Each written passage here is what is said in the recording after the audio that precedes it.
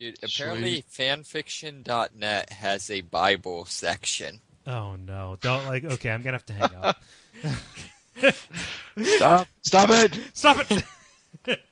God damn you, internet! Actually, that's one of the fan fictions that's up there.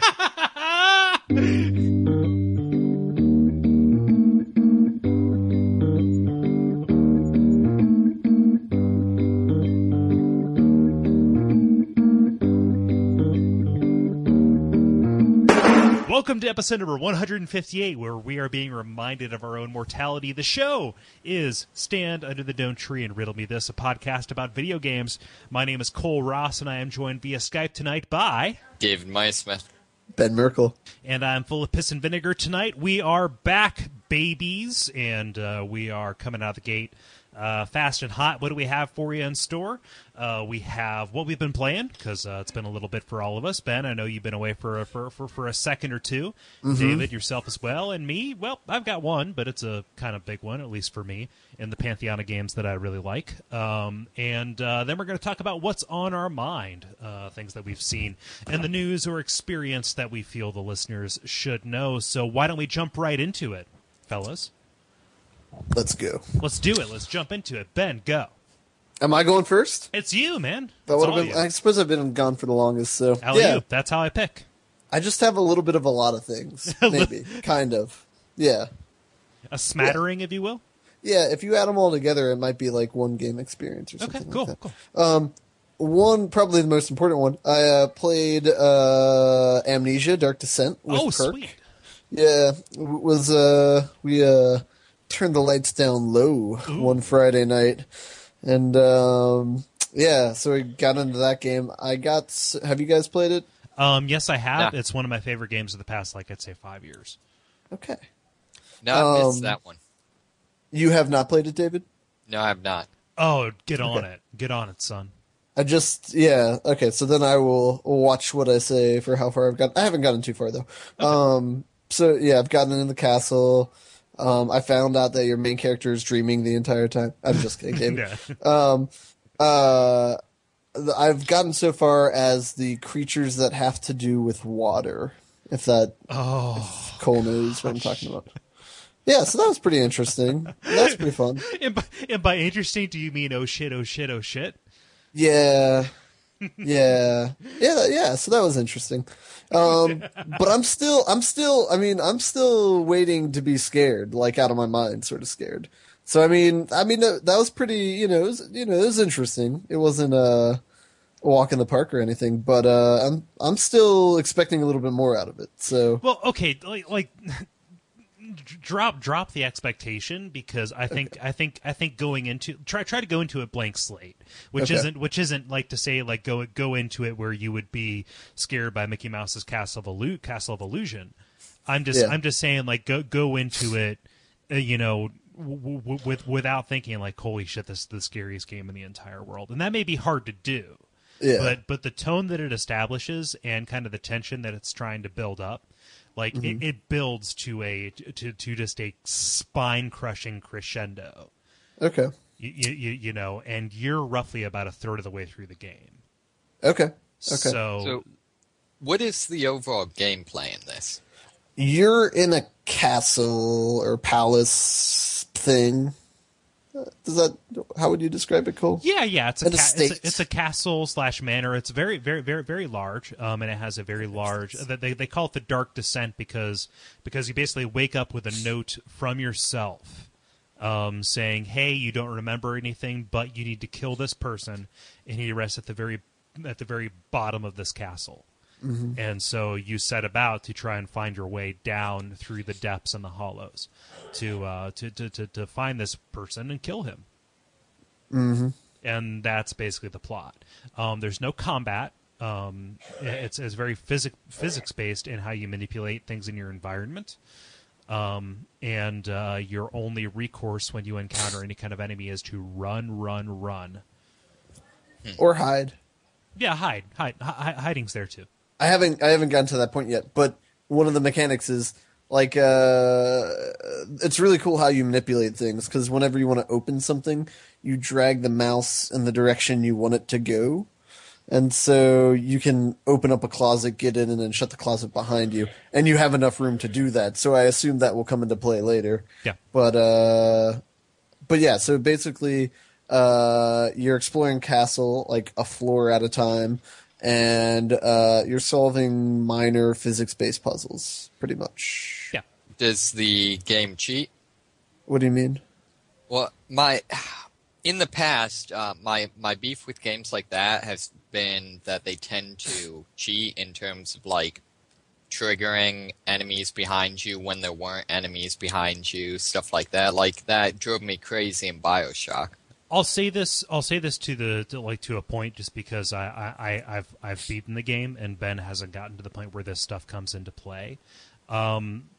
There's one enemy who follows you for the majority of the game, and when you're spawned into that, like they track, so they have persistence in the world. So when you run away from them and they lose your trail, you can either, like, oh, if you leave your hiding place too soon, they're going to be right there, or they're going to be walking and they'll hear you or they'll smell you or anything like that. So it doesn't pull any cheap tricks like the Houdini splicers or anything like that. Now that gets subverted later, but it never feels unfair. They just add different layers onto it. And there are scripted events to a certain extent where somebody will pop out, but it's never to the point where they're just meaninglessly trying to make your life difficult. Okay. Does that assuage you? Yeah, I'm gonna have to check out. I mean, the no combat thing seems kind of, I don't know, but that sounds interesting. Yeah. So, yeah, are you enjoying it, Merkel? It's okay so far. I'm surprised that I was a third of the way through, because I didn't think I was too far into it. But maybe a quarter, Okay. quarter of the way through. Okay. Yeah. I mean, it's decently fun. I'd like to see it through, but it does not run on my computer. So Oh yeah, so you have to borrow somebody else's resources for that. yeah. No, I'm actually kind of surprised, just because like playing it with somebody else wouldn't be the way I would go about doing it. It was pretty fun. Yeah. We both we briefly took turns, and so I gave it to Perk, but he played it for about 5 minutes and then gave it back to me. So Yeah. I mean, there was some tension there. So Yeah, that was fun. like you're still very much in the I'm learning how this game works kind of phase. Yeah.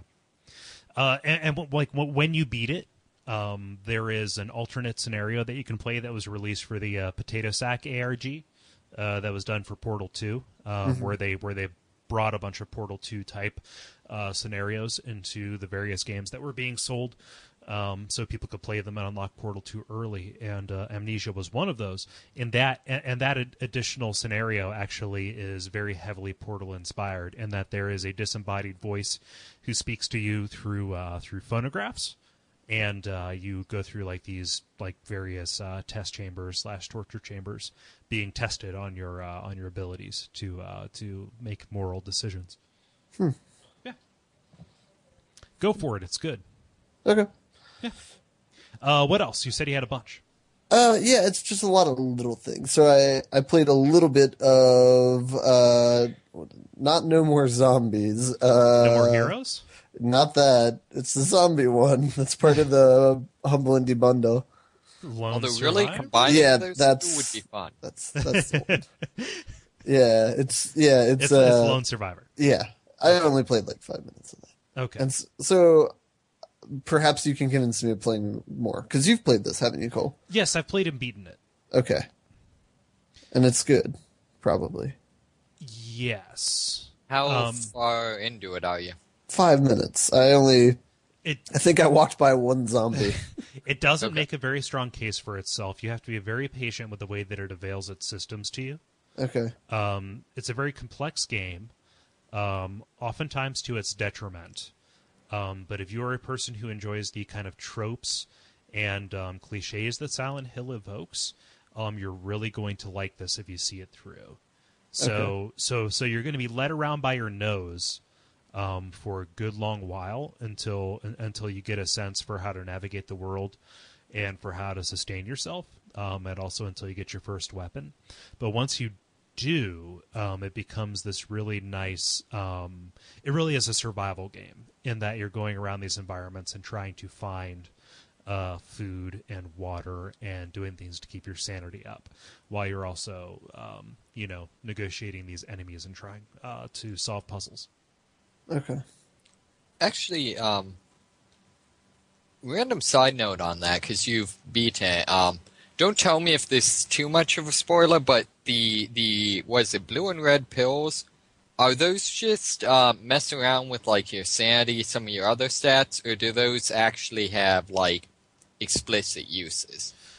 They have explicit uses in that, and Ben, you'll find this yourself. It's very poorly explained, and I think it will help you a bit. But if you take a pill before you go to sleep, except for the red ones, which keep you awake, you'll have that's weird.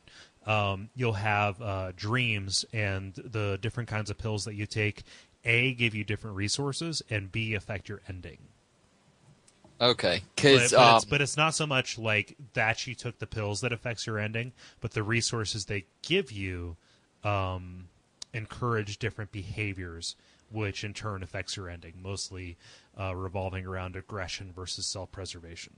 yeah, because actually where I stopped playing, I found a scenario where I just could not find any way to get anywhere without going Rambo style. Mm-hmm. So, yeah. So in that case, you take blue pills and you get more ammo, but it will affect your ending. well, see, what I wanted to do is not kill anything, but well, that's me. Yeah. No, like Lone Survivor, definitely. Like, what's giving you pause, Ben? I don't know. It's hard. I mean, there's definitely a barrier to entry. Like It didn't hook me in, I guess, or I just didn't have the patience for it when I sat down and played the first time. And you have plenty of other games to play too. So it's difficult when it doesn't make a case for itself right away. It's true. Yeah. I feel like it's also a game that it seems, even for a survival horror game, very, very melodramatic. And it seems like it's a game that, like, you have to kind of choose to buy that. Yeah, I mean, and that kind of like feeds back into the whole Silent Hill tropes and cliches kind of thing, where it will deliberately fuck with you in a way where it's just kind of like, if you don't go with it, you're just going to say, bullshit. But if you go with it and you buy into the logic, kind of like watching like a David Lynch film or whatever, then it's a pretty fun ride. I mean, it's not like you're turning off your brain for a slasher film, but you're just kind of like allowing yourself to kind of like fall for the dream logic, as it were, as opposed to tear it apart. That's my admittedly incredibly weak defense of the game. But It's fine. No, I'll probably pick it up again sometime. It took me a minute. It took me a little bit to really invest in it, and really what it was a matter of was sitting down and saying, I'm going to beat it this weekend, and then I beat it that weekend, and I was really glad because it has a very good arc to it. So Okay. Cool. When are we going to play Siren? oh shit, I need to do that, but fuck. Yeah. I need to make that a priority. Can't do it for next week, but how about the week after? So like you talking like 10 days from now or 17 days from now? Basically, I'm talking first of the month when my game budget frees back up. Gotcha. Yeah. What game is this? Siren? So 10 days from now. For the PlayStation 3? Never heard of it. Yeah, no, it's made by a lot of the original Silent Hill team. Okay. Yeah. Yeah, no, I need to buy it. I might not like go whole hog. I'll probably just buy the first episode and then do it a la carte like that. We can always like do halvesies and stuff, or this would be weird too. I could always bring my PlayStation and you could get some of the episodes and I could get some of the episodes. Either way, I don't know. Yeah, something like that. yeah. No, I'm definitely down. That is a significant blind spot in my survival horror repertoire, and I've always been toying with the idea of adding another property to the Empire that is dedicated entirely to survival horror games and the history thereof. But I have to build the new site first. Gotcha. But yeah, I'm definitely down for jumping into that. What else? What else been dipping your snoot into? So I've been doing a lot of games, like playing games that I haven't played in a long time, but like old games that I used to play. And so like I started playing Age of Empires 2 since I hadn't played that in like a decade. Really? Just to see what it was like, yeah. Does it hold up? It was okay. That's where I'm at right now. I don't know if it's a good thing or not. But Do you have like Age of Kings installed or no, just the O. just vanilla? Just yeah. Yeah. And I played a little bit of Braid, reinstalled that Okay. just to play it, and that'll kind of feed into when we talk about what's on our mind. I watched a video from Jonathan Blow, the speech that he gave at Rice University. Have you seen that, Cole? No. Okay, we'll talk about that later. Okay. And I played a little bit of Bastion, and still have not beaten that. However, but I'm Nor have I. okay. And yeah, so that's about it. The sampler platter, as it were. Yeah, Yeah. that's what I've been doing. I don't Age know. of Empires 2. So did you just like come across it in your like attic next to your notes from your high school sweetheart kind of thing? Yeah, Or- pretty much. Yeah. Like I've got it. It's in my binder, but that's because I viciously catalog every possession that I own. Do you? Yeah, you do. Have you ever wondered that maybe this is why you like adventure games? I Yeah. don't know. Oh, we shouldn't be laughing at my various problems. David, you mind if I go? Because I just got one. Really. Sure, go for it. Okay, cool. Demon's Souls. Yeah, no. That's the first one, right? Yes, that is the first one. It came out in 2009. I tweeted about this a little while back, but I recognized that I was reading about Dark Souls lore for about 3 days straight on my iPad before I fell asleep, and I thought, maybe this is a sign that I need to play a Souls game. So I dusted off my copy of Demon's Souls and I rolled a new character because I hit a wall with my first one, and I went full bore into it. Now it's difficult because my point of reference for this series is that, I've played Dark Souls, which obviously is the sequel and obviously iterated on it in a lot of ways. And in a lot of ways, they're very similar. They play almost exactly the same. Like, even though I'm playing it on a PlayStation 3 controller as opposed to my Xbox controller like I did for Dark Souls, same buttons do same things. They're the same systems. The parrying, if you run anywhere without your shield up, you pretty much are going to die immediately. Immediately, yes. And just the kind of the general feel and impression. So it's weird. It's kind of like I don't know, watching Terminator 2 and then going to watch the original Terminator. They're very different movies, but 2 you could say is objectively better for a lot of reasons. And Dark Souls I would say is a lot better for objective reasons, which is to say that like my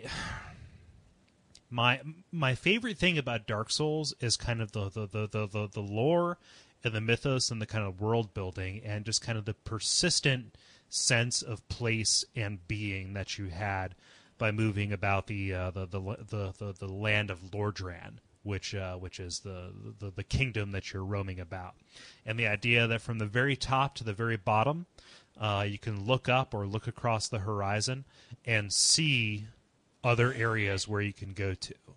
And aside from dying, there is no load screen.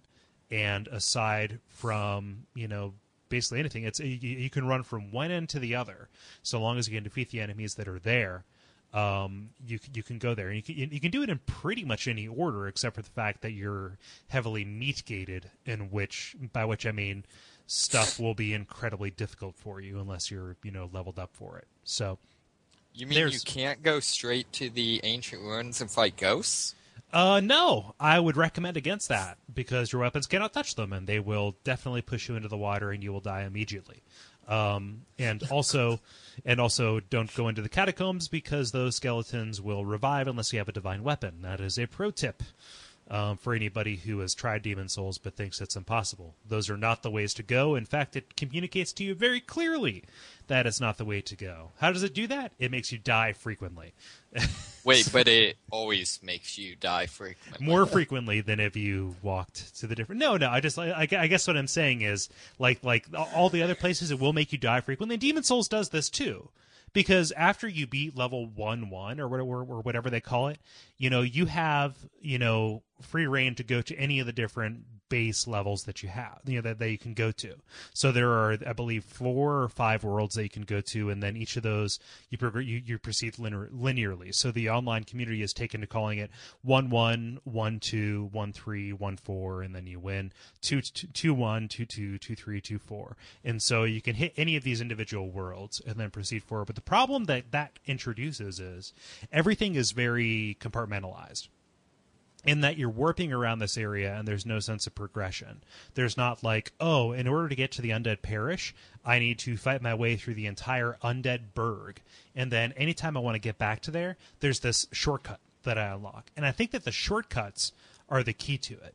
So as you proceed through the worlds in Demon Souls, you fight these bosses. And, these bosses are demons, and they have the demons' souls, and they unlock these warp points. So you can warp to these different areas, but there's, little sense of exploration. So each of these discrete little areas is its own, linear path from beginning to end in ascending difficulty, and you can pick them in any order that you want. But it feels more constrained than Dark Souls does. Other than that, like the class that I'm playing like a mixed melee spell casting class kind of guy. That's kind of neat. I like the Nexus system. That's like it replaces the Firelink Shrine from Dark Souls. But just that sense of persistence and that sense of investment in the world and kind of gleaning aspects of the story from the item descriptions and from the loading screens as you die, and whatever scant dialogue you can get, that's kind of missing.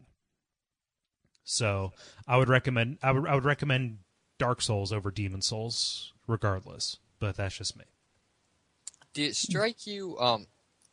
I've played Dark Souls. I've watched Dennis play Demon Souls, and from watching Dennis, it struck me that Dark Souls wasn't necessarily objectively a lot easier. But it seemed like they had taken out a lot of the very, I don't know, unfair or annoying. The things that just seemed, I don't know, just kind of unfair that made it difficult, as opposed to just, it forcing you to play smart or be difficult. And Does that make sense? And you're saying that Dark Souls took this out of it took these unfair aspects away? Yeah, it struck me as that. I guess, when watching, Demon Souls, the overwhelming feeling I got was, just kind of this, I could never beat this game, there's just too much, crap they're doing to screw with me. Whereas playing Dark Souls, I got the idea, it was very, very difficult, very, very challenging, but, it didn't come across as like, this is something I can't do. Does that sort of make sense? Like all the stuff in Demon Souls that made me say, oh, bullshit. Like, I already saw it in Dark Souls. So, like the cheap tricks, like those, those were either worse in Dark Souls, or I had already seen them in Dark Souls before I got to Demon Souls. In fact, I got the sense that Dark Souls had them as homage to Demon Souls. Now, I don't know how far you got in Dark Souls, but I'm going to lay down some early level spoilers and then maybe like a quarter of the way through spoilers. Working my way through, is it the depths? Oh, okay, cool. So you're gonna hit both of these things. So you've already approached and tackled the Undead Parish. That is correct, right? Now, yes. Both Demon Souls and Dark Souls have a situation where you are running across a bridge, and a dragon swoops down out of goddamn nowhere and toasts you, and there's pretty much no way to stop that. You know. Yeah.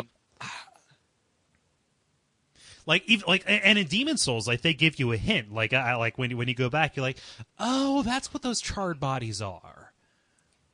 Yeah, I guess it could be. It could be because you played in both games at least some degree of spellcaster. Yeah. See, in Dark Souls, I built my character straight up as like tank melee, so like that didn't bother me much. Like I think I took the hit and made it to safety or something. Okay. No, like in Dark Souls, the strategy is to run straight through. Like that's what you have to do. Whereas what I actually found. Sorry. This is more just now discussing strategy. What I ended up doing is I found that if I ran straight through, he'd hit me. What I found I had to do to get past is to lure him out to get to attack, dodge the first attack, and then run past him while he was trying to get me. Yeah, my strategy was to strip naked so I'd run faster, and then and then roll at the last second so I get off to the side. Oh, see, this was again I did in like full like plate or stone armor. Okay. Holy shit, stone? Did you kill Havel the Rock? No, you can find stone armor. Oh, really? Did you go to? But you can't get to like. Ooh, shit. No, okay, sorry, we're geeking out over this. Whereas in Demon Souls, you know, they signposted so they give you charred corpses. As a side. Go I ahead. still haven't killed the dragon. Okay, no, you don't have to. Like the only time you have to kill, like the only reason to kill the dragon, is to open up a shortcut between the Undead Burg and the Undead Parish, and to also give yourself access to a faction, which A isn't very valuable to you unless you're lawful good, and B isn't valuable to you unless you intend to do a lot of co-op. And again, sorry, geeking out on this. The thing I meant about luring him down and then running past, you don't have to kill him to get those things. Right. If you lure him down to attack you, you can then run the rest of the way under the bridge. Yeah, Sorry. and then like once you do that successfully, you unlock the exactly the shortcut to circumvent that part of the map. So I apologize for the Dark Souls geek fest there, but I guess what I'm saying is like both Demon Souls and Dark Souls have that, but only Dark Souls has the Basilisk in the depths, which will just by attacking you en masse will A, instantly kill you, and B, afflict you with a curse that A, halves your max HP, for life. And B, you can only cure by spending about 4,000 souls at a person who is relatively remote. And C, it also stacks, so you can get down to like 1/16 or 1/8 of your total health, just by like going and hitting your head against that rock multiple times. So nothing like that has happened in Demon Souls to date. Yeah, with the Basilisk, I don't know if I was just like, the whole like luck tends to favor the stupid or something, but I pretty blatantly just like wandered into that whole thing like, hey, there's a rat. Oh wait, he was standing behind a pit thing. But I never even came close to getting cursed. Right. Well, the other thing is, I don't know if your armor affects that. No, like you can roll with gear that gives you high curse resist, and all resist in the game, like it gives you more time until that thing affects you. So, all right. See, I don't know. Like I generally found if you just prioritize killing them, they wouldn't have enough time to curse you. Oh yeah, they're soup squish. But yeah. Hey Dennis, you hate Demon Souls. Can you convince me not to like it? Maybe. It depends on your tolerance for sacrificing hours of your life to frustration. I played. This is cool. Dark Souls is one of my favorite games ever. He edits this podcast. Oh man, no, that I guess I'm a very, very well made point there, David. I don't know that I can talk you out of this. Honestly, as I look, because I know you had mentioned it in a couple different places over the past couple weeks, and I honestly found myself looking back on it with fond memories. And so Does that make it an abusive relationship? I'm not sure. Stockholm syndrome at the very least. At the very least, yeah. But as I look back, like I know why I eventually stopped playing, just because I realized that I had thrown myself against the rocks so many times that I either needed to significantly rethink the way I had built my character, or basically start from scratch. And I was just like, I don't have the time for that. In fairness, But, I remember you saying in a text that you had gotten to a point in the game where I have not gotten yet. So you've played more of it than I have. okay, well there you go. So maybe it's coming. So my response then, Cole, is just you wait. But if you've powered through Demon's Souls or Dark Souls, I imagine you'll be able to make it through Demons. Has there been any commentary on which game is more hardcore? Just a little bit. We had a roughly 15-minute discussion about that. David claims that like Demon Souls is more unfair because he's seen you play Demon Souls, and he's played a good portion of Dark Souls, and I think that Dark Souls has more cheap tricks. Hello there, ladies and gentlemen. Than Demon Souls does. But I only had a couple of pieces of evidence to say, to counter that. So, see, maybe okay. The two things. Well, I guess first off, is the death system the same in each one? The death system is harsher in Demon Souls. That was one of the big things that struck me as different. That was one of the things to me that seemed like maybe the number one thing that struck me as much more difficult in Demon Souls. See, I thought that was a big deal at first too, but very very early on you find a ring. I forget exactly what it's called, but it's called the Ring of Clinging. And when you're in soul form, which happens after you die, and you restore your body form after you either kill a demon or you use an item. When you're in soul form, you have half health. The Ring of Clinging, you sacrifice a ring slot in order to give yourself 75% of your maximum health, which mitigates that significantly. So that's less of a big deal, so far at least. The other two things I would say is observing Dennis playing. It seemed like a lot of the difficulty from the game came from just the game giving you no idea where you were supposed to go or what you're supposed to do. I think partially because of the fact that it was broken up into worlds. Where in Dark Souls, I felt like there was always a certain degree to which, like, I knew, generally what I was supposed to be doing. I just sometimes chose to ignore that. Like the navigation in Dark Souls has a lot in common with Eco, in that and even like I'd say Shadow of the Colossus minus the sword beam, which is I see place I want to go, I go place. Yeah. Whereas in Demon Souls it's kind of like, level 1-2, that's giving me a lot of problems, so I might want to go to 2-1 or what have you. I think that might have been the wrong tone. I remember it took me a long time to realize that, and I did play well past level 1-1 and level 2-1 or whatever, but I think I threw myself against level 1-2 for several hours of gameplay before it occurred to me that they might want me to go elsewhere first. Yeah, but like it doesn't make a super obvious point to tell you like, hey, you can go to these other places, like the other Archstones are activated.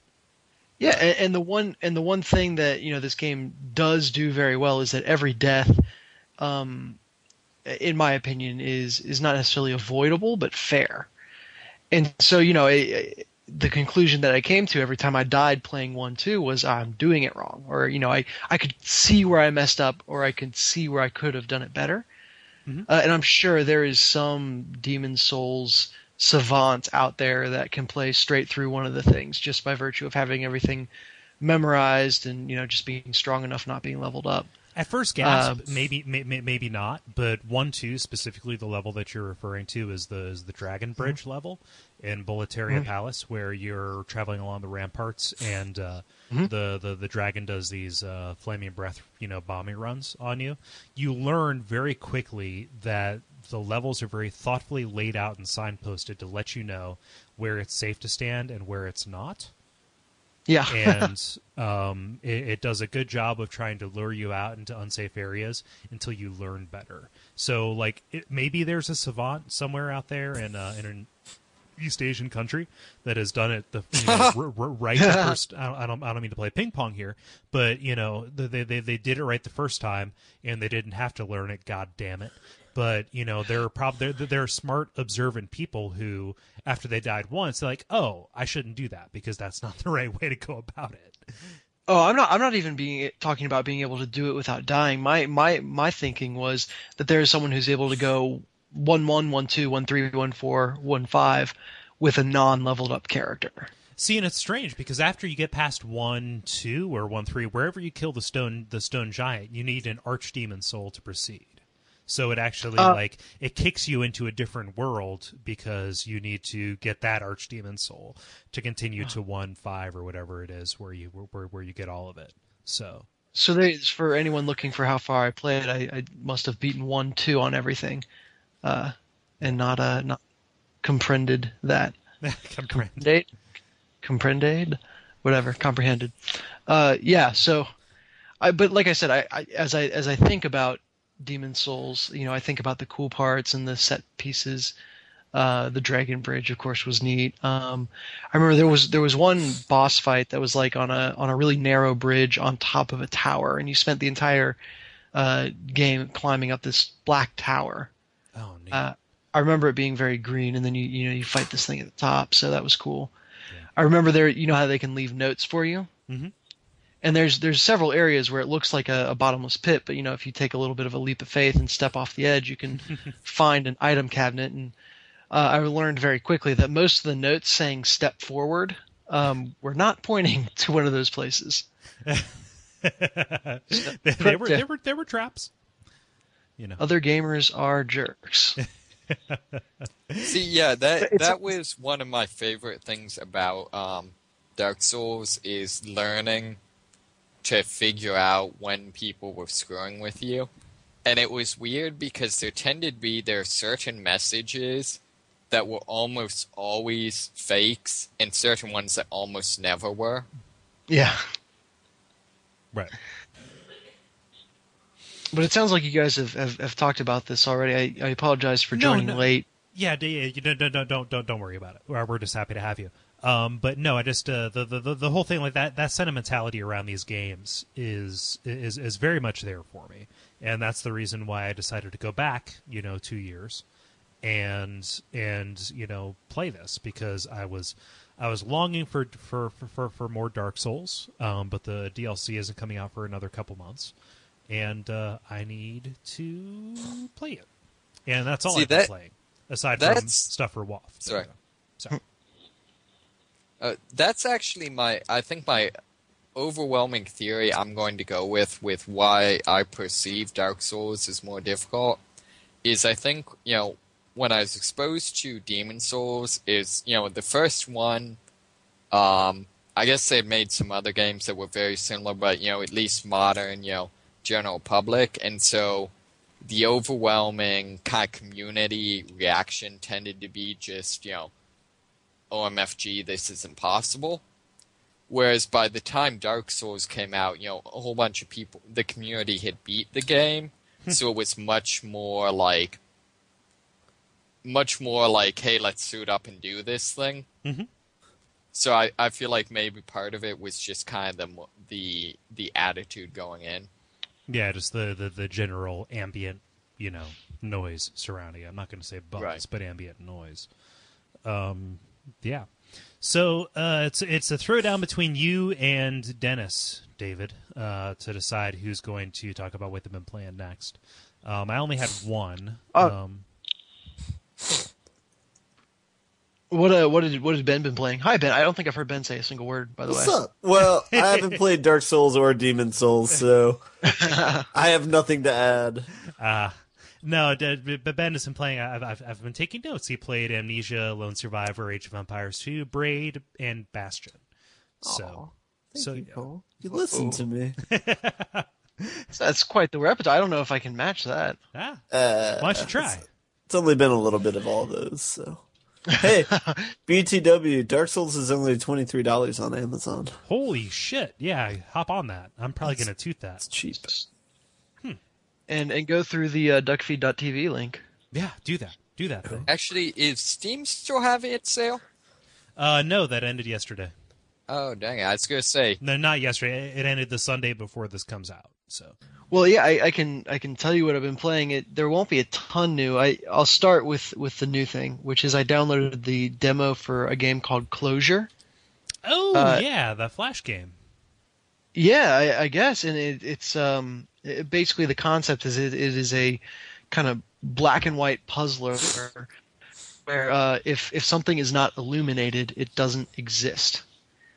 And so it's very, very interesting trying to move yourself and other objects through the level, by positioning lights and, making things lit up or not, without losing things or falling down the black holes that are created whenever anything is in the dark. If it's not illuminated, it doesn't exist. Yes, that simple as that. it's very House It's of a really. Thieves-esque. What's the name of this game? It's called Closure. Okay, I've played this. Have you played all of it? Some of it. Okay. Cole, haven't you played this? Yeah. Yeah, okay.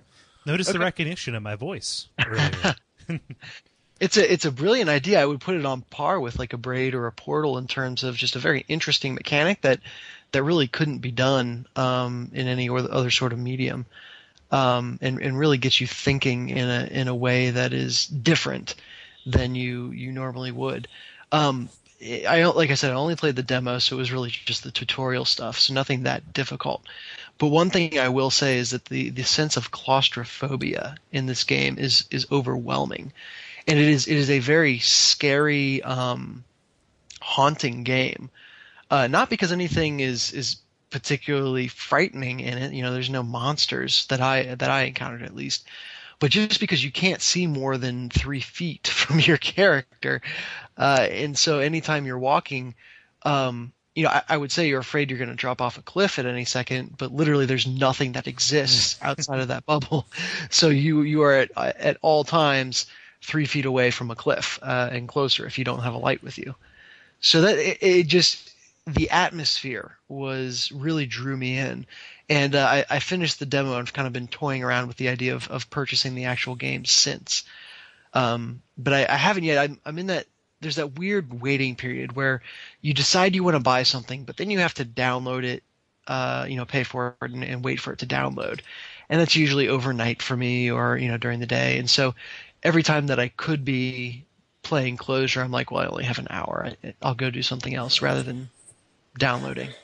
But I fully intend to experience more of this game. Is there a perk to playing it on PSN as opposed to the Flash browser, aside from being able to use a controller? Not that I'm aware of, and this is just that's not saying that there's not. It's just I'm not aware of it. I'm sure they've got to do something. It looked like there was a pretty wide selection of levels, so I don't know if they created levels specifically for the PSN version. That's the kind of thing that I've seen done when a game has gone from Flash to console before. Yeah. And obviously being able to play it up on the big screen is pretty nice. But I don't know the answer to that. I'd have to look it up. How many American dollars does it cost? Sorry, I can only give it to you in euros. as opposed to Spacebucks, right? Yeah. It's on PSN, so it's American dollars. So. This is bad as well. I don't know the answer to that either. No? So basically, I've played this game and I know nothing about it. Is it a video game or is it something you dreamed of? Your knowledge of the game is outside of the light. Yeah.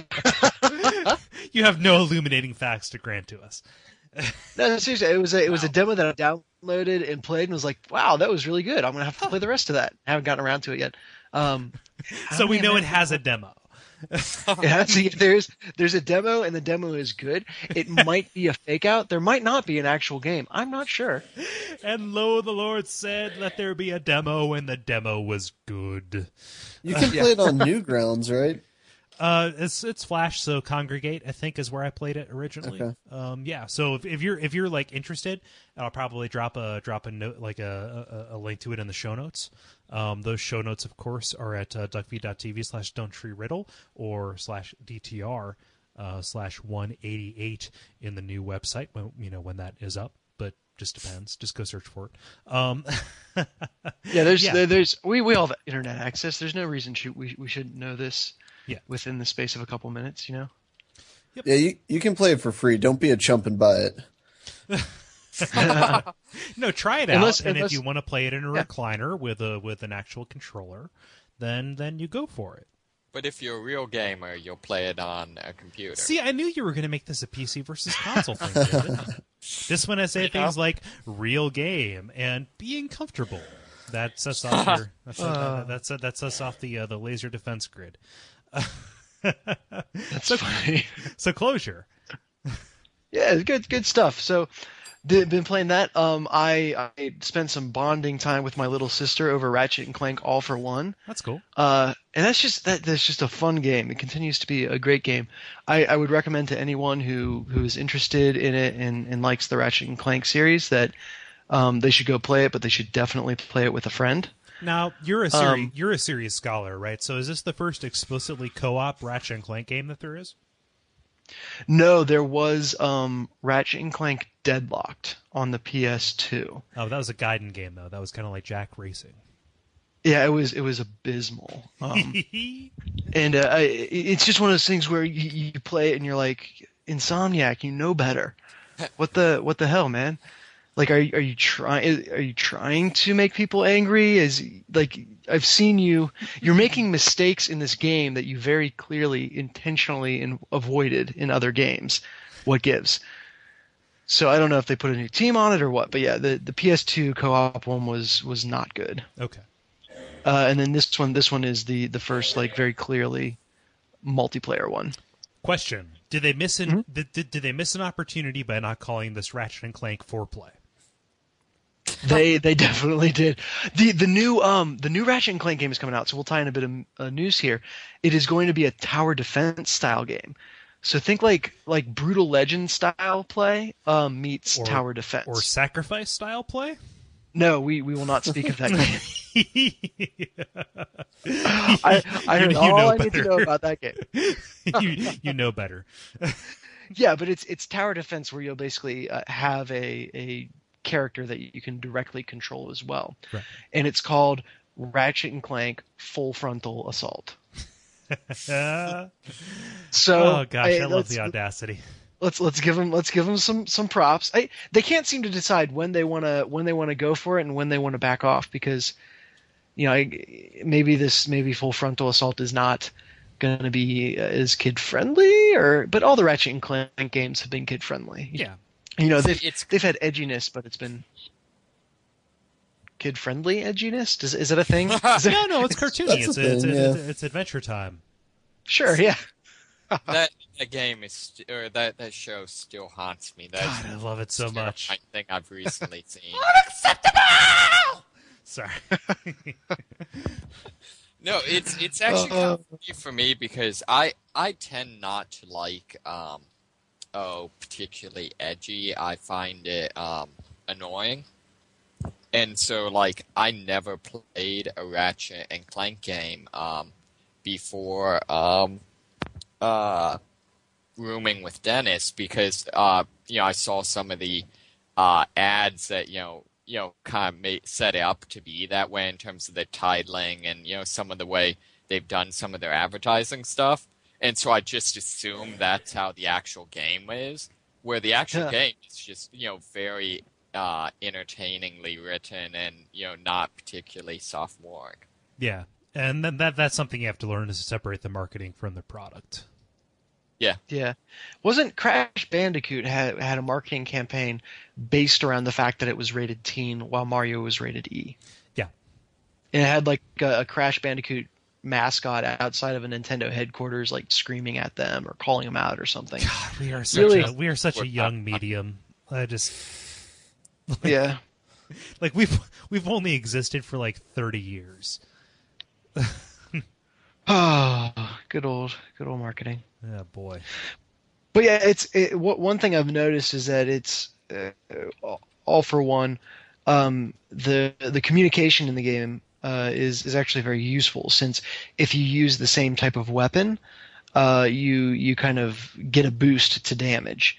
And certain things can only be done if you do it in a coordinated fashion. So, I'm sure it'd be very easy to get in a room full of people screaming at each other.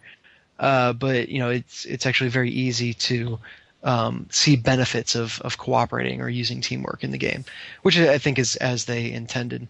But it's cool to see that actually work. That's kind of strange for like co-op. I would think that doubling your efforts would actually negate each other, because they would be throwing challenges at you where like one person would need to use like an area effect kind of weapon, where like there would be just like mixing immunities. So somebody is using a nice weapon.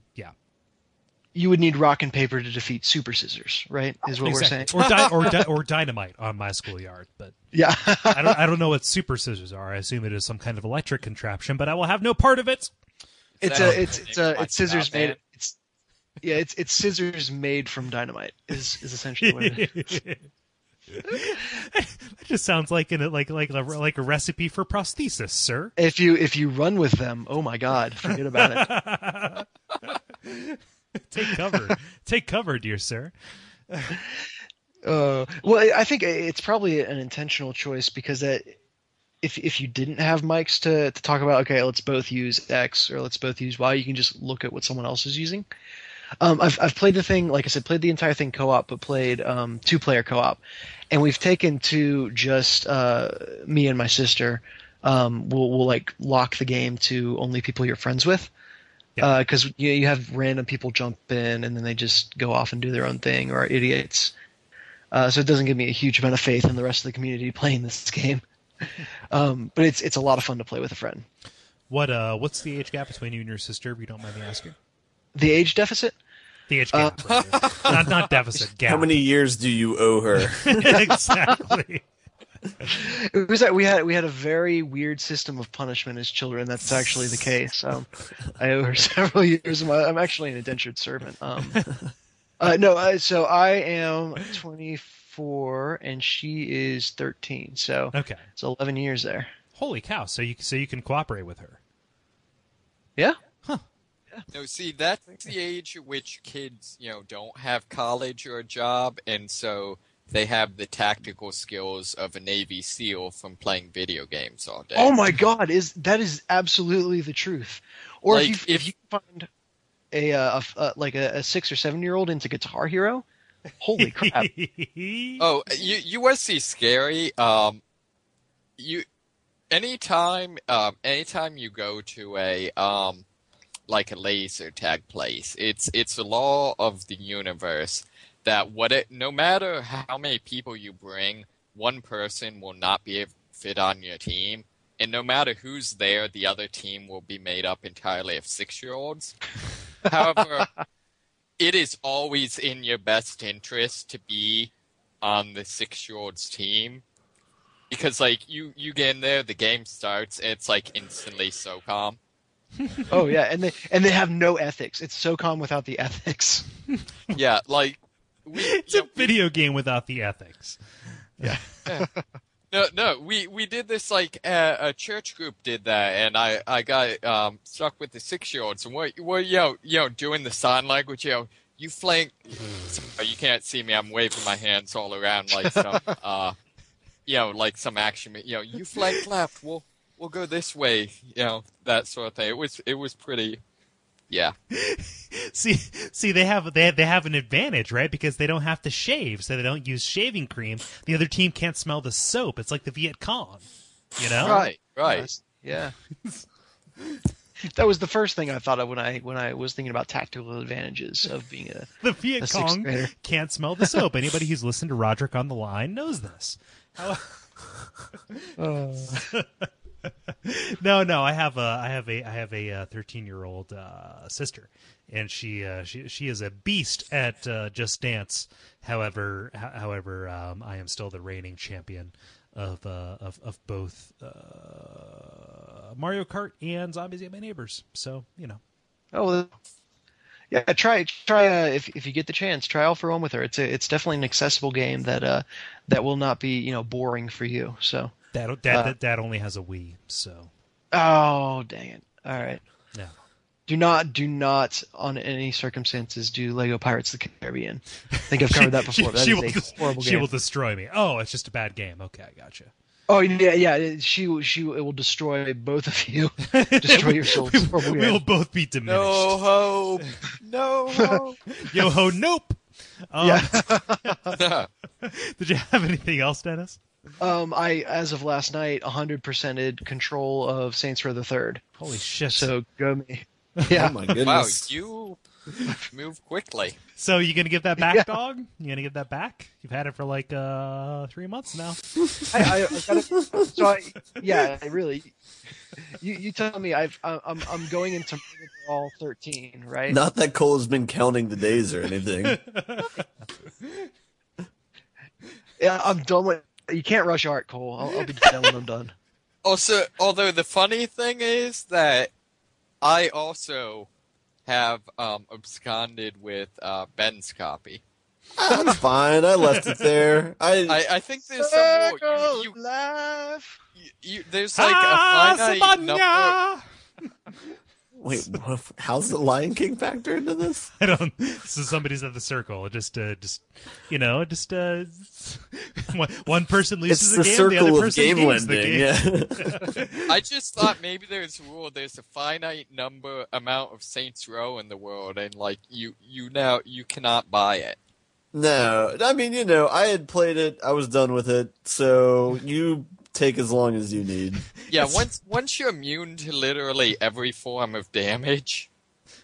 Yeah, it starts to get kind of boring at that point. The law of conservation of saints. So Dennis, you found like all the blow up dolls and all Oh, like no, I- He said I control. haven't He done didn't say he 100%ed it. all the Yeah. drug drops. Yeah, no, I have not done the collectibles, but I've done everything that gives you more control of the city. So basically, my entire map is purple. Okay, so your character upgrades 100%, and you've done all the missions. I have done all the missions, and I have not upgraded my character 100%. Oh, So I have 100. I have 100% control of the city. okay. Well, that is not a beating it 100% in my book, at least. No, He I never said haven't he even, did. I haven't even finished all the. Yeah, I haven't even finished all the missions. Okay. I've just gotten 100% control. Okay. I'm sorry. I Yeah. misunderstood. And that's No, really I don't want to easy. oversell myself. I'm not that great. I mean, I'm great, but I'm not that great. See, it's kind of weird because I purposely don't do a lot of the control just because I like random chaos happening wherever I'm trying to get somewhere. Yeah. Well, that happens anyway because you get stag. Like stag doesn't go anywhere if you control an area. Only yeah, after a I've certain point the only in the bad just story. cops. had them go. Just have them come in. So I guess I probably haven't really played enough to see. Oh yeah, they get pretty annoying. I will say one of the best gameplay decisions that they made was that how you get the stars or the badges, which is basically is it stars in Grand Theft Auto 4? Yeah. Basically notoriety or what have you. But you can get a perk where with a phone call you can wipe that away. So you literally can be firing bazookas into a crowd of gang members. Pause the game, call in your favor, and they will just kind of stop and say, "Oh, rocket went off. I guess we're good," and walk away. Well, you can do that with any shop you own. Yeah, you can do that with the shops you own as well. But I mean, let's be honest, with the random stuff happening, you can't always be next to a shop. I would Maybe like- you if you can't own enough of always them. be next to a Well, shop. that's true. I do own literally all of them now. So. You can buy Probably and never sell that too- town. In fact, you already bought the town. Have you killed any Professor Genkis? Yeah, I've done all of them. So that's Have you had like the random encounter? Oh no, I haven't. Yeah, you know the mascots you see around. Yeah. There's like a 1 in 1,000 chance that any mascot that spawns will be Professor Genki, Oh. and he just has like an incredible amount of health. If you get close, you'll do like the groin punch takedown, and he has a rocket launcher. Oh, I did find him. Yeah, I've been with him. He fought with me though. He helped me. See, he just pretty much kills everything, but if you manage to kill him, he drops like it's like several $100,000 dollars. Huh. Nice. Well, see now that I've bought everything, I've also upgraded all my weapons, so I have done that. But now that I've bought everything, my cash reserves just kind of going through the roof because I don't really have anything to spend them on. Yeah. So that's what was that's your weapon of choice? I really like the fully upgraded dual-wielded handguns, but now that I have the 1911s. Yeah, the Shepherd 45s.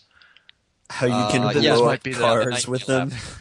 Yeah, I also, however, it's kind of recently switched because I got dual wield for my SMGs and have it fully upgraded so that it's incendiary, which is just the perfect crowd control weapon because you can just set people on fire and ignore them for a while you take care of something else. Oh, see, I actually went with the other set of SMGs because I liked being able to shoot through cop cars. Oh, that's that sounds piercing horrible. ones. Yeah, it is interesting. So I've upgraded one set of weapons, but there is a lot of variety in terms of the ways you can take these things. But the explosive rounds are really, really kind of OP. So did anybody here go for the vehicle upgrade path, like on any of this? Like, did you spend any money doing that? Yeah, I have like 10 fully maxed out vehicles in my garage. I saw vehicles as being so utterly disposable that I never put any resources into doing that. Well, the nice thing about the vehicles is even if you destroy them, you can recall the same vehicle. Oh, yeah. So like if I add this particular sports car or SUV to my stable, it will always be there when I use my cell phone. Right. Exactly. Yeah. That would have made my game so much easier. And the other I was gonna say is, the thing is, like, you couldn't call it up. If it had just been destroyed and the game hadn't really reset it, or if you just left it somewhere and it hadn't despawned, you couldn't set it up. So what I ended up doing is like, I upgraded a couple of sports cars, so I would always have one. And then I started getting, building up my team, so I needed to upgrade a couple of four-door cars, things like that. My favorite thing was after a certain mission, unlocking a particular kind of tank. See, I just found the Call tank down. incredibly OP. Oh, what? Oh, Overpowered, overpowered? sorry. Okay, sorry. Okay. So I play no. World of Warcraft too much. Honestly, so I think, David, have you done the mission on the aircraft carrier yet? No, I did the very first stag mission. I have gone out the aircraft carrier because I apparently like being randomly shot at, but Well, what I'll say, and I don't think this is a spoiler, is at one point you will be given an opportunity to choose from a set of enemy blueprints.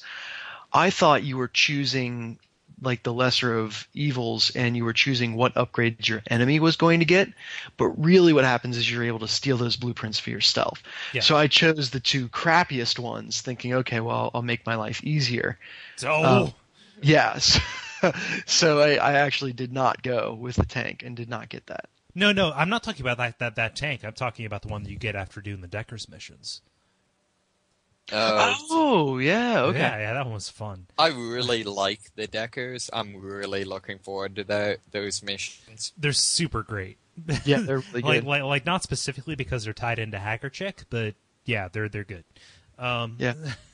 The other thing I'll say is after 100%ing a portion of the city, you get like a special phone call with whoever that's associated with. Okay.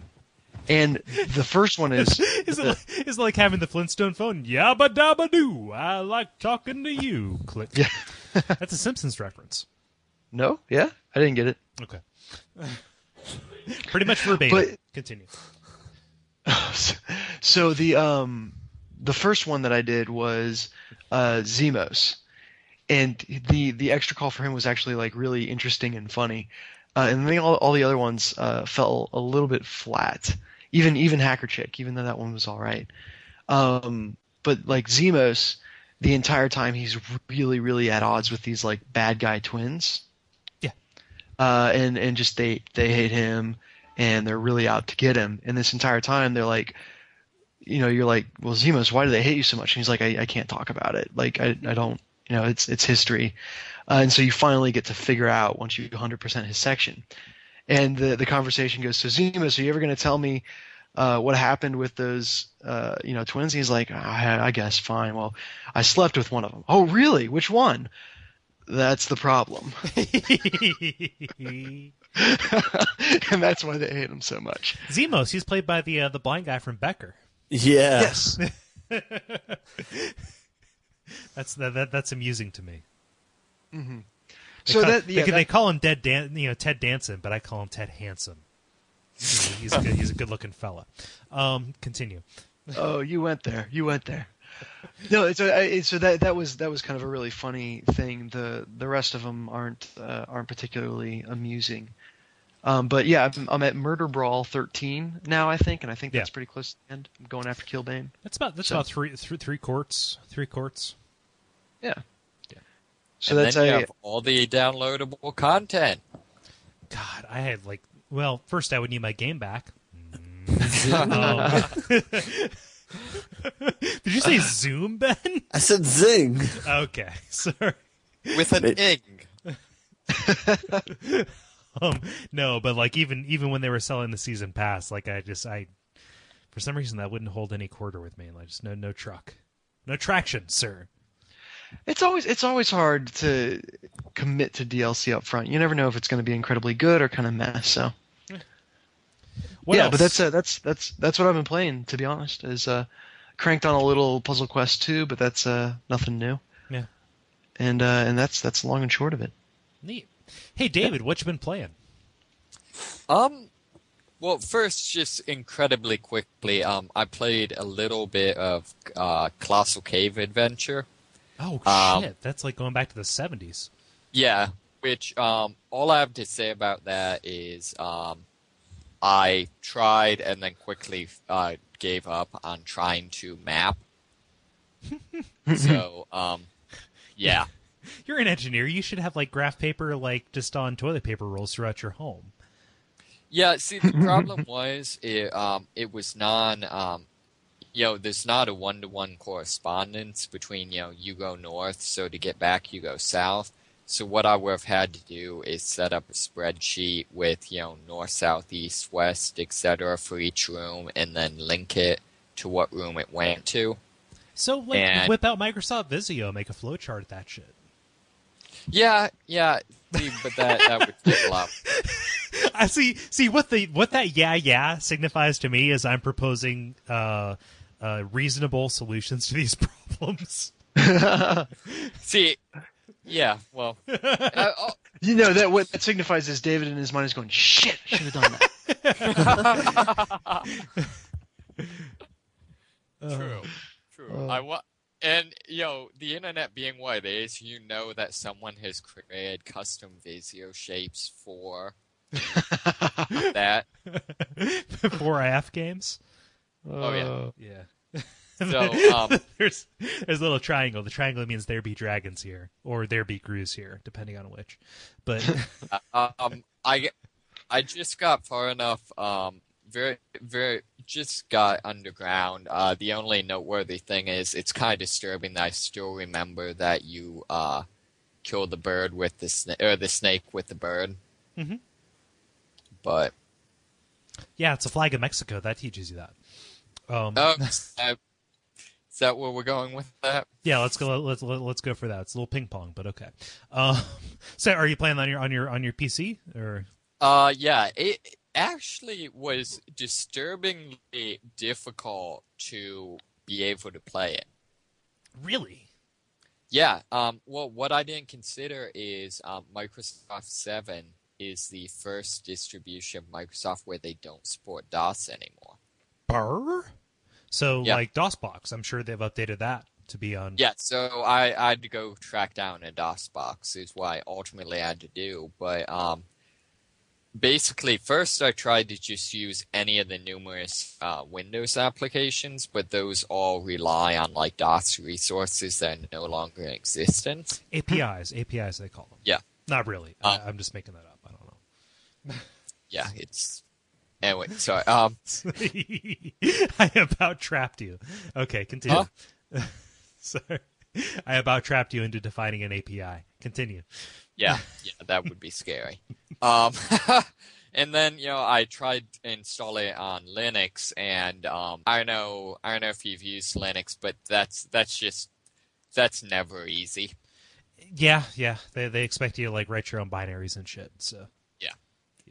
Ultimately, I DOS boxed it, but yeah. So that was the thing. The main thing I've actually been playing is I picked up The Secret World.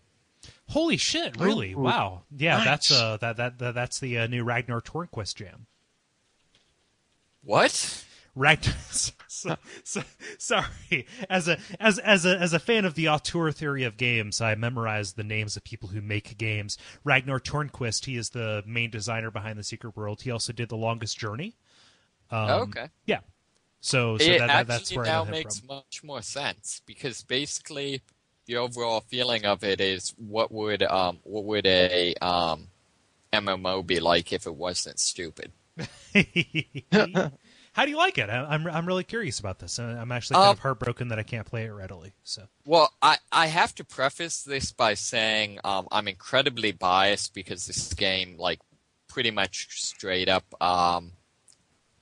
Bullseye's probably my most played genre of gaming, which is MMO. okay. And, my overall interests, which are like the Lovecraft, the conspiracy theory, and Craptown folklore. Mm-hmm. So I'm really, really loving it. That's a beautiful feeling, right? When you feel like something was made specifically for you. Yeah. You don't even know where to start. Yeah, I mean, it's fairly decent MMO. Graphics are pretty good. Some of the animation and gameplay is a little bit rough, but it's serviceable and overall fun. It's got a little bit of a action take on the MMO combat. Reminds me kind of City of Heroes. You can fire like guns, right? Like a Right. shotgun is technically like a cone-shaped AOE, but you fire a gun and you aim it. Right, exactly. Yeah. The way the combat works is you can have two weapons, and you have to there's this whole tree for each weapon, but between your two weapons, you can have a total of 7 active abilities and then a total of 7 passives that can come from any tree. Right. However, all of the weapons are set up. All of the status effects are categorized into one of 4 categories. So there's like afflicted, which is damage over time; hindered, which is like root and snare; Yeah. weakened, which is debuff. I forget what the last one is.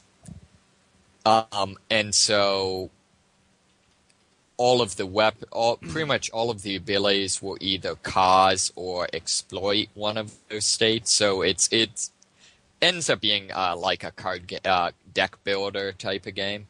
Yeah.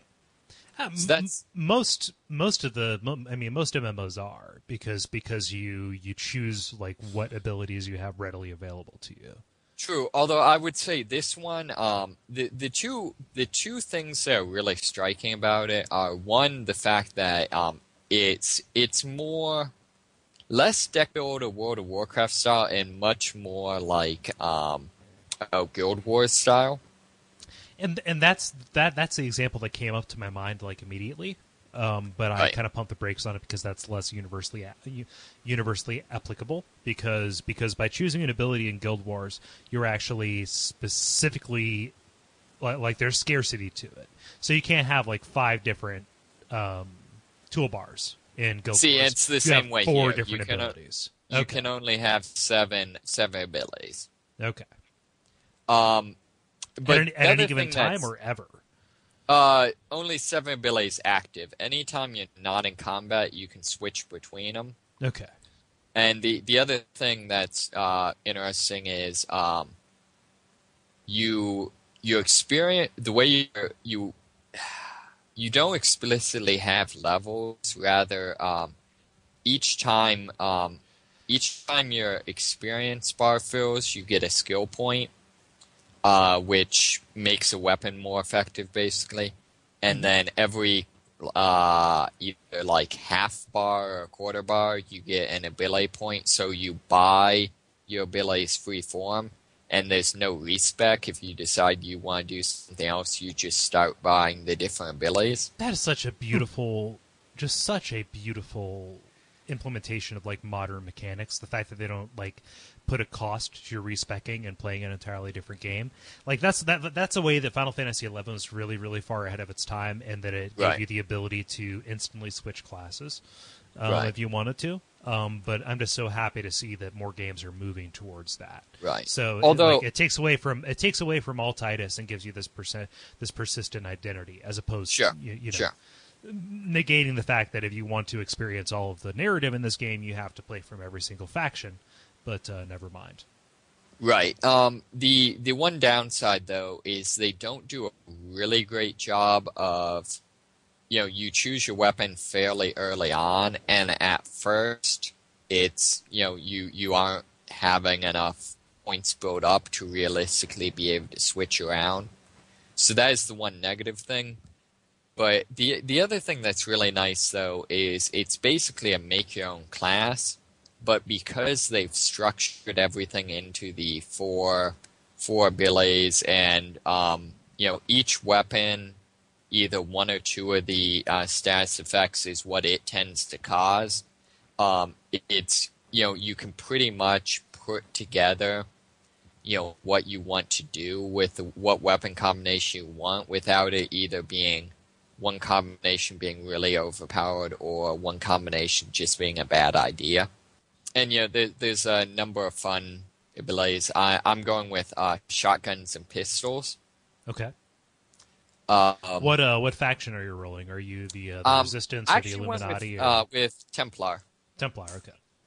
Which that also was something that was interesting in.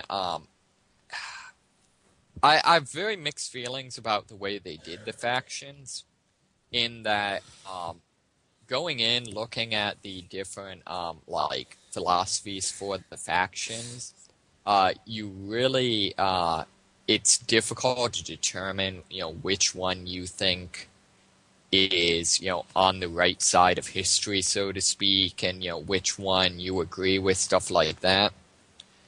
Which is good, especially since they're supposed to be secret societies. The only problem is that works a lot less when you know that if you decide that you disagree with the faction after learning more of their secrets, you can't change. Yeah, that's kind of bogus. Yeah, but I'd have to say they're pretty well written. I found myself, each of the factions you can identify with for the most part. Yeah. I mean, are you familiar at all? Have you looked? I mean, like not in particular, like just what I've heard from other podcasts, but the closest parallel that I can draw is kind of like choosing a faction in Fallout New Vegas. Okay. Whereas, accepting Kaiser's Legion, most of the factions have some kind of moral gray area that they fall into, and it's just which one can you accept. So for me, Right. that was the followers, the followers of the Apocalypse. Whereas somebody else would say, no, I like the Legion of Steel, or not the Legion of Steel, but whatever it is, Brotherhood. There we go.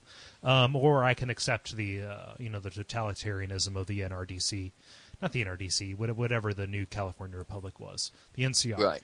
I can accept that. So, just it was kind of a gut check on your political leanings. So that's the closest. Like, I got that sense from it, and that was enough for me to say, oh, cool, and then kind of like walk away from it. See, actually, I would almost say, and granted, part of this is the fact that, like I said, I really like this game so far, but part of it's also my personality. I spent literally hours like analyzing the different factions, and ultimately, the conclusion I came to is that initially it looks like you're making a decision based on the the moral axis, the good evil, or what you consider good evil. Mm-hmm. Whereas I think in practice, what you're actually deciding on is where you stand on the lawful chaotic axis. Right. So it ends up being Templar tend to be, Templar are very much they're the only ones that are explicitly fighting for the forces of good, for right and wrong. At the same time, they're the lawful zealots, fundamentalist type thing. They're lawful stupid. Right. And they do a good job of like keeping that on an even keel for all of them. The Illuminati are the only ones that are blatantly not fighting for some moral principle, but at the same time they're probably the most open and rational. Right. And then the Dragon, the Asian faction, ironically, despite being based on chaos theory, are more or less neutrality. Right. Really well written. The storyline itself's really good. I'm basically the first level you get to is Innsmouth. It's called Kingsmouth, but it's basically straight up Innsmouth. Nice. So pulls in a lot of the Lovecraft stuff. A lot. It's kind of comes across as a combination of Deus Ex, Supernatural, and Lovecraft. Right. But I've really been enjoying it. There's a lot of references. So like if you play the Illuminati faction, one of the first people you meet is one of the fellows, the fellow that was in charge of the LSD experiments for the CIA. Oh yeah, the KD Mark II or whatever it is. Yeah. Right, and he's quite possibly one of the. I literally, in his dialogues, laughed out loud like 4 times because he's written just as this combination, like crazy absent-minded scientist and like drug dealer, drug pusher type guy. Mm-hmm. So I mean, just a lot of the dialogue is just very well written. Everything's voice acted. Yeah, and that's something that this Turnquist guy he's really known for. I mean, anybody who's played the Longest Journey will know that he is very much for having a voice in his games. Right. The only downside is the character animations. I don't think they're not bad. It's just that the rest of it is good enough that they come across as bad. Mm-hmm. Huh. So like the characters are speaking very animatedly and stuff like that, and the mouths don't really match up that much, and the gestures are kind of generic and stuff like that. How much does it cost per month? It's the standard $15. $15. Okay. Yeah. How long until it goes free to play? 6 months. See, I'll be interested to see. The game it reminds me of more than anything else is City of Heroes, which is noteworthy for, although it has gone free to play, being quite possibly the only successful MMO that's been successful at the same time that World of Warcraft has been a thing. One other thing I have to mention, have you read at all or heard at all about either the stealth or the investigation missions? No, one of them sounds awful, the other one sounds amazing, but... See, the stealth missions, I've only seen 2 of them, and I've mixed feelings. It's basically going through a level where it's all avoiding like tripwires, guard patrols, and cameras. Okay.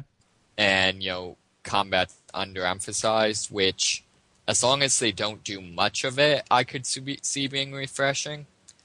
On the other hand, the investigation missions are basically these missions they give they're just completely open-ended. Mm-hmm. So like, one of them, I meet this median who's getting these visions, and they're just all these rhyming riddles. I have to figure out where in the town each area is the visions referencing and travel there. Okay. There's also ones that just play on like outside knowledge or your knowledge of the end game lore. So like I have one now where I need to hack into a computer, and the only password or hint I'm given is my wife, and so I have to figure out who owns the computer and who his wife is. That's kind of cool. I like that. Yeah. Apparently, I haven't gotten into them, but apparently there's also ones where there's actually a built-in browser. So that I've heard of ones where you like have to translate passages of Arabic. I've heard more like Morse code. Like you have to like translate Morse code. Yeah. There's one where the password on a door is the hymn that's being sung at the local church. And so you have to go into the church and like figure out where the listing of like what hymn they're going to be singing that Sunday is. That's really cool. Yeah, no, that's great. I mean that kind of like breaches into the world of ARGs more so than anything else, I think. ARG. What's an ARG? Alternate reality game, kind of like like the I Love Bees thing for Halo 2 or what have you. Yeah. Yeah. So, makes fairly good use of its mature rating. It's refreshing to see pop culture references in MMO, and also see characters talk about religion and actually talk about religion or like talk an actual about politics. like an actual religion. Yeah, exactly. And like a person does mouth stuff on you at the start of the game, right? Mouse stuff. Yeah, mouth stuff. Mouth stuff. Yeah. If you, depending on which faction, yes. Yes. Rumors of my mouth stuff have been greatly exaggerated. You could have mouth stuff. Actually, one of the places I just got to, I'm trying to figure out. They're handing out mouth stuff left and right. No, if Was this place you got to second or third base? No, if you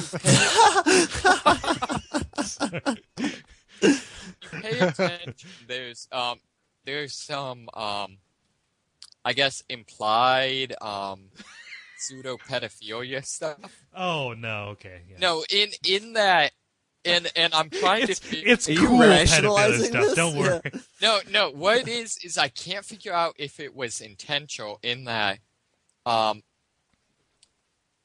non-sexual, but see, the problem is I don't want to give away the story. Okay. But basically, a chick giving out pictures to a 15-year-old kid, and then sleeping with a person who is definitely fairly old. Okay. And so it's a thing where like she's set up to be kind of ambiguously like teen to early 20s, where either of them in isolation is not creepy. But the issue is, if you look at that, she either has to be young enough that's not creepy with the kid, or old enough that's not creepy with the man. Ooh, yeah. So it's a fairly loose Venn diagram. Yeah, and a fairly loose woman. Like, I think they probably didn't mean to do that. Uh-huh. I think it's, like I said, probably something where it wasn't creepy for either of them. It's just like both of them in combination. Mm-hmm. What was the game that had the character class from Japan where it was like very scantily clad, young-looking people that had to be like redone when it came over to North America? You're describing like literally like entire swaths, entire genres of game. So okay, then yeah, there was some recent game from Japan. I thought it was an MMO, and this is why I thought it might have been the Secret World. But so one class of characters like was a little racy and a little young. North America. I've got no idea. I don't know. The game is called 4chan. God, that's horrible. No. All right. It's free to play. It's 4chan.com. So, The other thing I'd say is I think I've gotten one of my favorite lines from any game I've recently played, which is the priest in the lead-in to one of his missions. He says, all these zombies rise out. I've tried the word of God. I've tried my 44 caliber, but unfortunately the devil's wearing Kevlar. So that Nice. gives, it's very melodramatic, but it works. no, it's cool that the devil needs Kevlar, Oh yeah. If the devil can wear Prada, the devil can wear Kevlar. and that's where we cut off. So, fellas, real quick, what's on your mind? What do you think the listeners need to know? One thing I wanted to talk about, I saw like an hour and a half video of the creator of Braid, Jonathan Blow, and just talking about game philosophy. Perhaps I'll send a link to you guys. He spoke at Rice University, and basically a lot of it was just him bashing on Farmville and talking about how game design should not be that at all. In a nutshell, that's what it was. But it wasn't, he extended it beyond that. But he basically sold me on buying The Witness just because of how thoughtful he was. So he's a computer scientist, but he's basically a philosophy major, just with the types of arguments he makes. He does like a lot of thought exercises to argue points. So it was very interesting to hear him talk. And so that made me think of Braid, and that's pretty much why I went back and played it some more. Huh. Yeah, we'll drop that link in the show notes. Okay. Where's his overall complaint about Farmville? So he was kind of venting about how he would talk with game developers who would work for companies like that, and he would talk to them about the idea of game design and how you should treat the player. And some of his philosophies are kind of, he treats the player how he'd like to be treated, where he's very respectful of the person's time. He doesn't extend the game life beyond what it should be. Like, he uses the game to teach people certain things, but he doesn't like the dynamics of the game don't extend beyond educating the player. Like he doesn't have a lot of filler time in his games, I guess. And so he was talking about how like at a I guess he kind of demonizes Farmville, but he would say at a typical Farmville meeting they might talk about things of how to have the person play on the game longer, more often, and how to get them to advertise it on Facebook to their friends. And he was saying how like those sorts of decisions in game making are kind of raise some ethical flags, I guess, because you're not thinking of the player, you're not thinking about the game and what you're trying to say with your game, but you're just kind of doing it for the money, the monetary aspects of it. Having not seen the talk, but having gleaned the key points from what you're saying, Ben, it kind of sounds like he's making the distinction between fast food and I don't know what the opposite is, wholesome food or any restaurant in Northside. Yeah, basically. I mean, just the idea of fast food and everything else. So something to consider. Whereas people who are designing quote unquote the food at McDonald's are probably thinking how much fat and sugar and salt can we put in this in order to hook people. Whereas people who are designing something for taste or for nutrition or whatever, the designing is kind of a denigrative term, are thinking like, okay, how can we benefit the person who is indulging in this, rather than how can we make sure that they are compelled to come back. It's compulsion. It's dopamine versus considered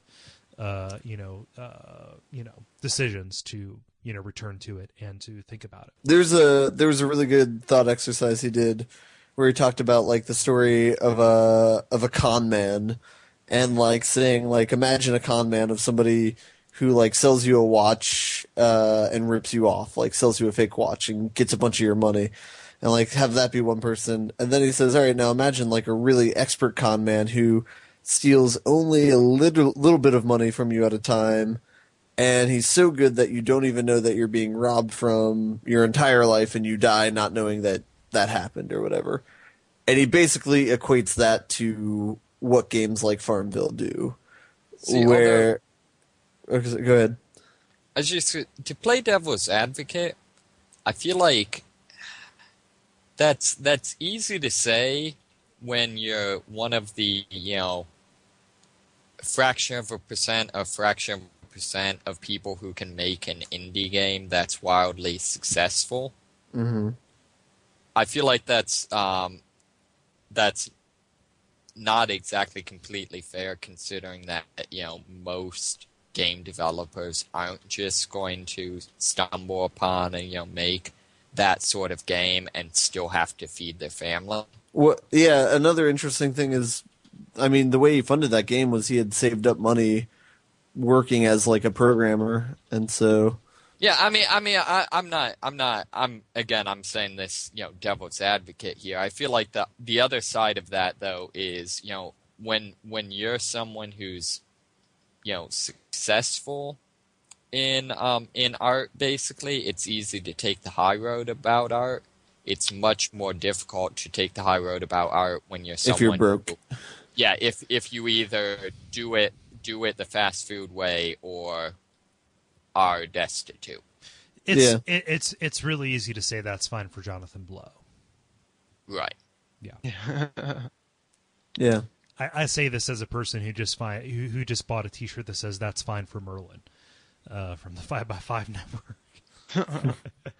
Oh, Merlin, man, you're my hero. No, this talk definitely sounds great. I mean, even if it is a commercial pitch for The Witness, I'm already buying The Witness. So what do I have to lose by watching it? Yeah, if you have a free hour and 45 minutes, it's worth your time. It's very it's very well thought out. Yeah, just skip that next TED Talk you were going to watch. Turns out.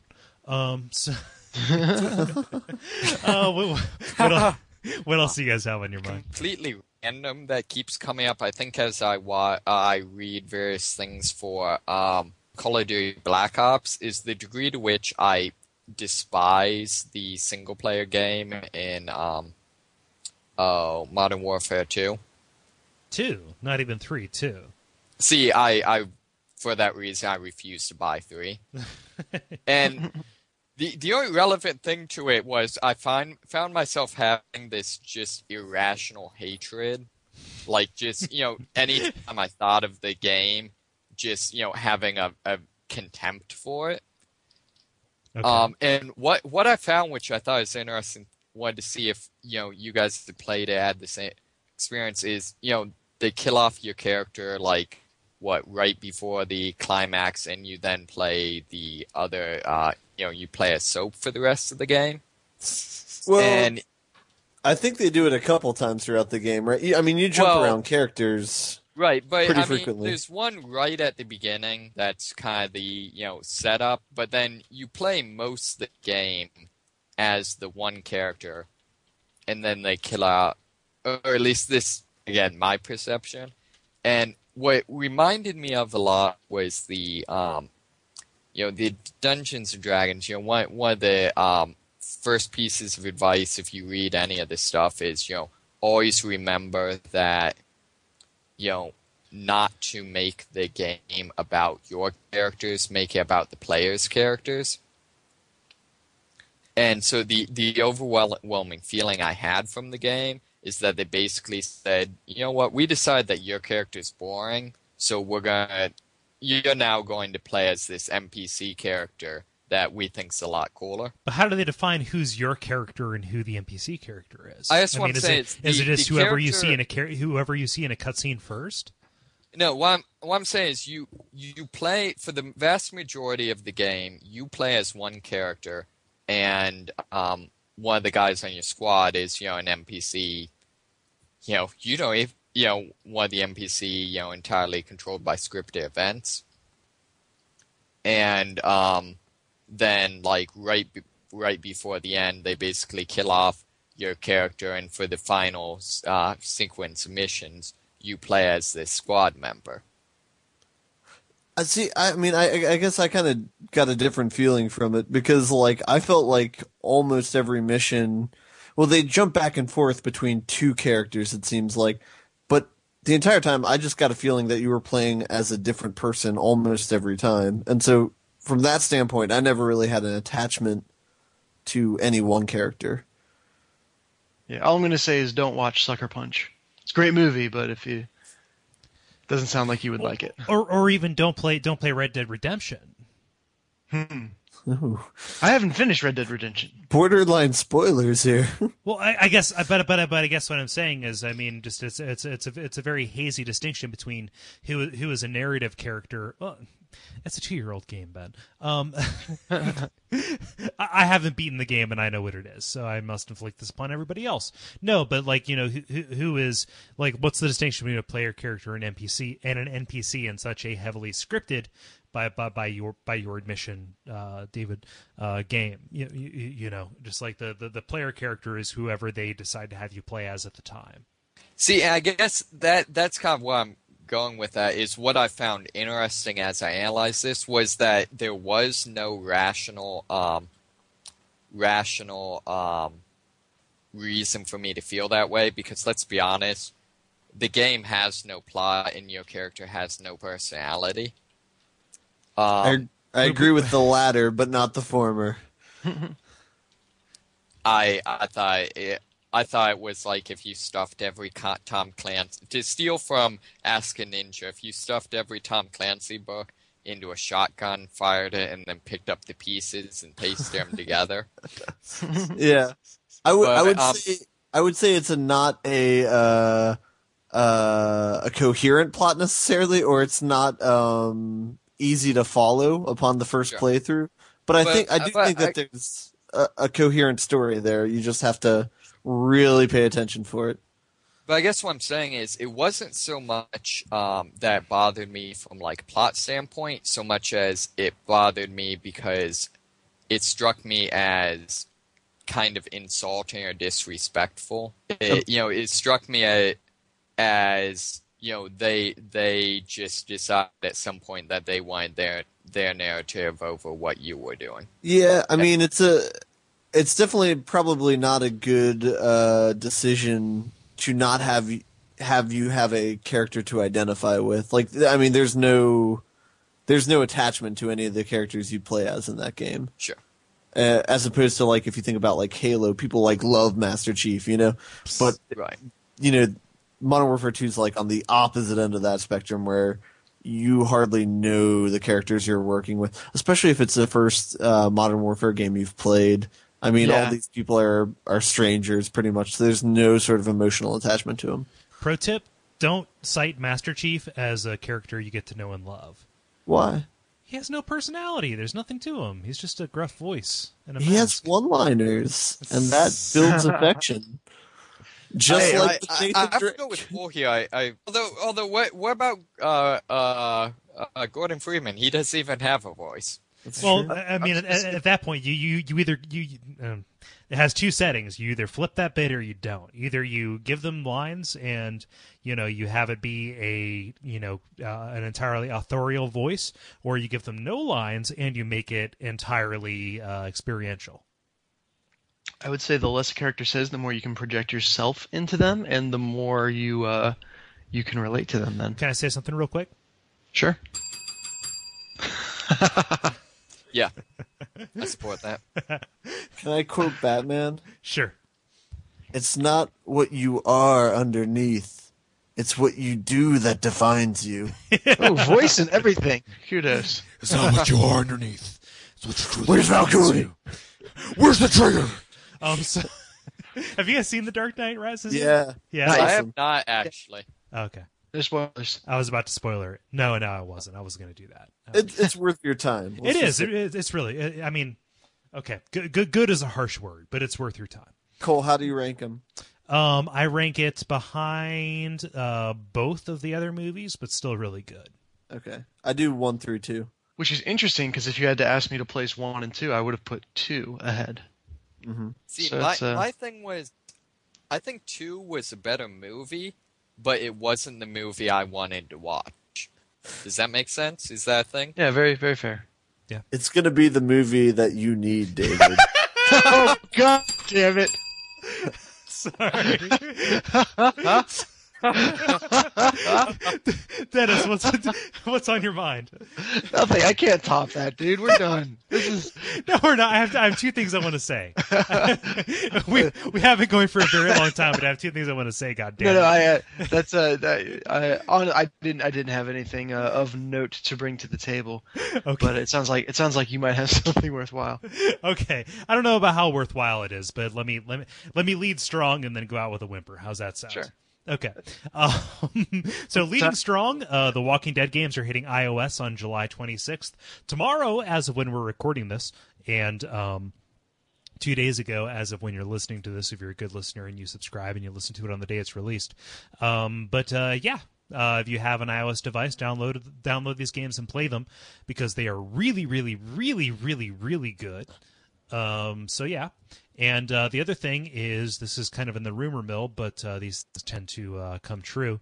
The PS2 game Haunting Ground, developed and published by Capcom, has been rated by the ESRB for PlayStation 3. It was rated M, of course. This is one of the better survival horror games, one of the better obscure survival horror games, rather. Again, kind of in the same vein as Amnesia. You know, your only real recourse is to flee. I'm excited about this because my copy of Haunting Ground is currently with an ex-girlfriend. So, even though she is moving down to Cincinnati, I do not have any promise of ever getting this game back. So if they release it as DLC, I'll be able to play it again. So yeah, it's really good. And if they do put it out, it'll be $15 or so, and that's entirely worth it. So Haunting Ground, Haunting Ground, Haunting Ground, just so you remember it. Play it. Nice. And Walking Dead on iOS. Yep. Those are two things that are on my mind. How far in advance do they announce that? Like when did the news of that coming to iOS come out, or is it just that we're getting near to the release date? So like literally tomorrow. Like if you have an iPhone, Dennis? Yep. I know this. So you can, like, tomorrow, like when you wake up, you can download and buy and play. Oh no! When did they announce it that it was coming to iOS though? They announced it when the game was initially announced. They said, "Hey, okay. it's gonna be coming," but we are in proximity. It'll be like later than usual, and all of the episodes will have a little bit of a delay, but you will be able to play them. So Walking Dead, good stuff. Oh, Walking Dead is good shakes, man. Do that, buy it. I mean, it looked, I guess, again, not to go by off its cover, but I mean it's a TV tie-in. I don't fucking care. Like buy it. Okay, so if we're gonna go with Telltale, the Strong Bad Adventure games were a website tie-in, and they were still really really good. So fucking buy it. I don't care. Good night. Cole has spoken. Cole Rouse out. So that was episode number 158 of Stand Under the Dome to Reiterate Me This, a podcast about video games. What can you do? What can you do? You can go to duckfeed.tv, where you can find episodes of our show. I hesitate to mention a particular URL for the show because we are in the process of developing a new website for the show. And for the entire network. So those URLs will change, but don't worry, all of your old links will work if you have favorites and stuff like that. God bless the 301 redirect. But other things you can do, you can go to iTunes if you're of the Apple persuasion and leave us a rating or a review. That's very, very much encouraged. Or you can tell your friends. We won't judge you. Or if you're not an Apple person and for some reason you have friends, you can tell your friends. Yeah.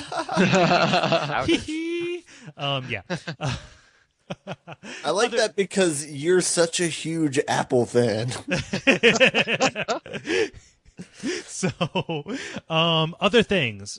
This is where I get kind of scummy.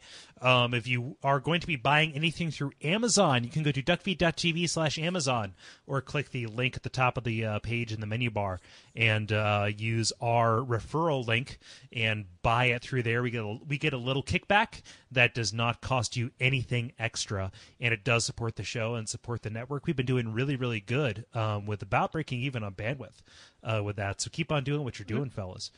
folks and ladies and everybody under the sun. And yeah, I think that's about it. So did I miss anything? You can follow us on Twitter. I am at Cole Ross. That's Cole with a K, dummy, KOLEROSS. Dennis? I am at D Furia, which was recently read on Mabimbam as Defuria. Oh, was it? Really? Yeah, it was in the last episode. What question was it? I listened to that. Oh today. no, it was they do like a thank you to everyone tweeting about us, which is funny because I hadn't, at least not in recent memory, tweeted with the MBMBAM hashtag, but That's cool. I heard my name. So unless there's someone else who is legitimately Defuria, in which case, Yeah. Yep, they can be found. They have furry It's fandom. DA Furia for them. Yeah. They can be found at maxfun.org, although they don't need any of our promotion. they've gotten so commercial as of late. Yeah, just a little bit, but It's like my brother, my ad executive, and me. yeah. Well, but we would take that money. Don't worry. Oh yeah, sure. It's, we we can hate because they're successful. If Squarespace and Comedy Bang Bang wanted to sponsor us, I'd take it in a heartbeat. So, Oh, yeah. at least they sequester it in the money zone. But that's cool. And Ben, you're at Merkelizer. I'll remember it for you, so you don't have to. And Yeah, David, if you, I'm not gonna tweet for a couple of months, so you don't have to follow. well, me. you're about due, aren't you? Well, no, you're due in October, Yeah, something like that. something like that. And David, you haven't hopped on the tweet train yet, so. Yeah, I'm still staying strong. You're a better man for it. There we go. So for DTR, for the Don't You Riddle, my name is Cole Ross. I'm Dennis. David Moneysmith. Ben Merkel. None of those overlap, so we're good. Good night, folks. Woohoo.